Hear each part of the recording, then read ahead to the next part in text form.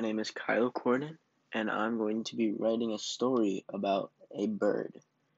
Now, a story about a bird, that doesn't seem very interesting, but you'd be surprised to see what this little bird would go through and where he would end up at the end of the story.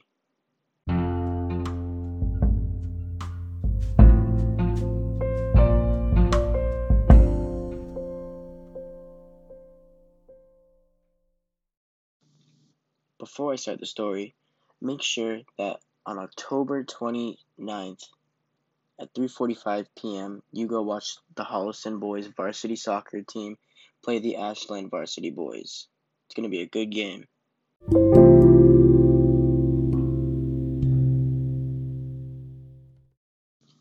Once upon a time, there was a little bird. This little bird had just grown up. He was just a kid. All his parents would tell him is, be careful of humans. They're very scary and we don't know what they're going to do to you. But one day the little bird got curious. What are they going to do to me? He asked. But just as he was about to take off, his mom caught him and said, where are you going? So he told her. She said, I don't think so, and told him to go back into their nest. He wanted to go find out. He was going to find a way how. Late at night, the little bird woke up. His parents were asleep. He thought to himself, this is time. So he spread his wings and took off. He flew, passing houses and people. He just wanted to see what they were going to do.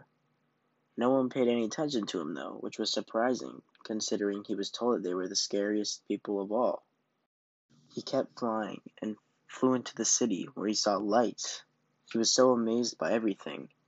He just stopped and sat on a little tree and looked at everything. But the little bird was tired, so he thought, I'll just take a little nap, that's all. So he did. He fell asleep for hours. The little bird woke up. That's when he realized he had no idea where he was. The little bird tried to fly back to his house, but he didn't know where it was. He left the city, got back to the forest, nothing. He flew to a little neighborhood where there was a human outside.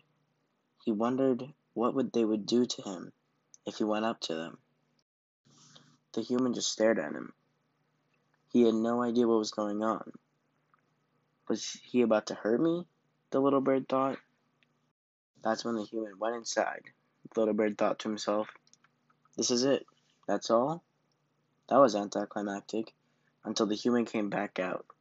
Their hand was in a fist. He thought, oh no, I need to leave. But that was until the human opened their fist and there were seeds.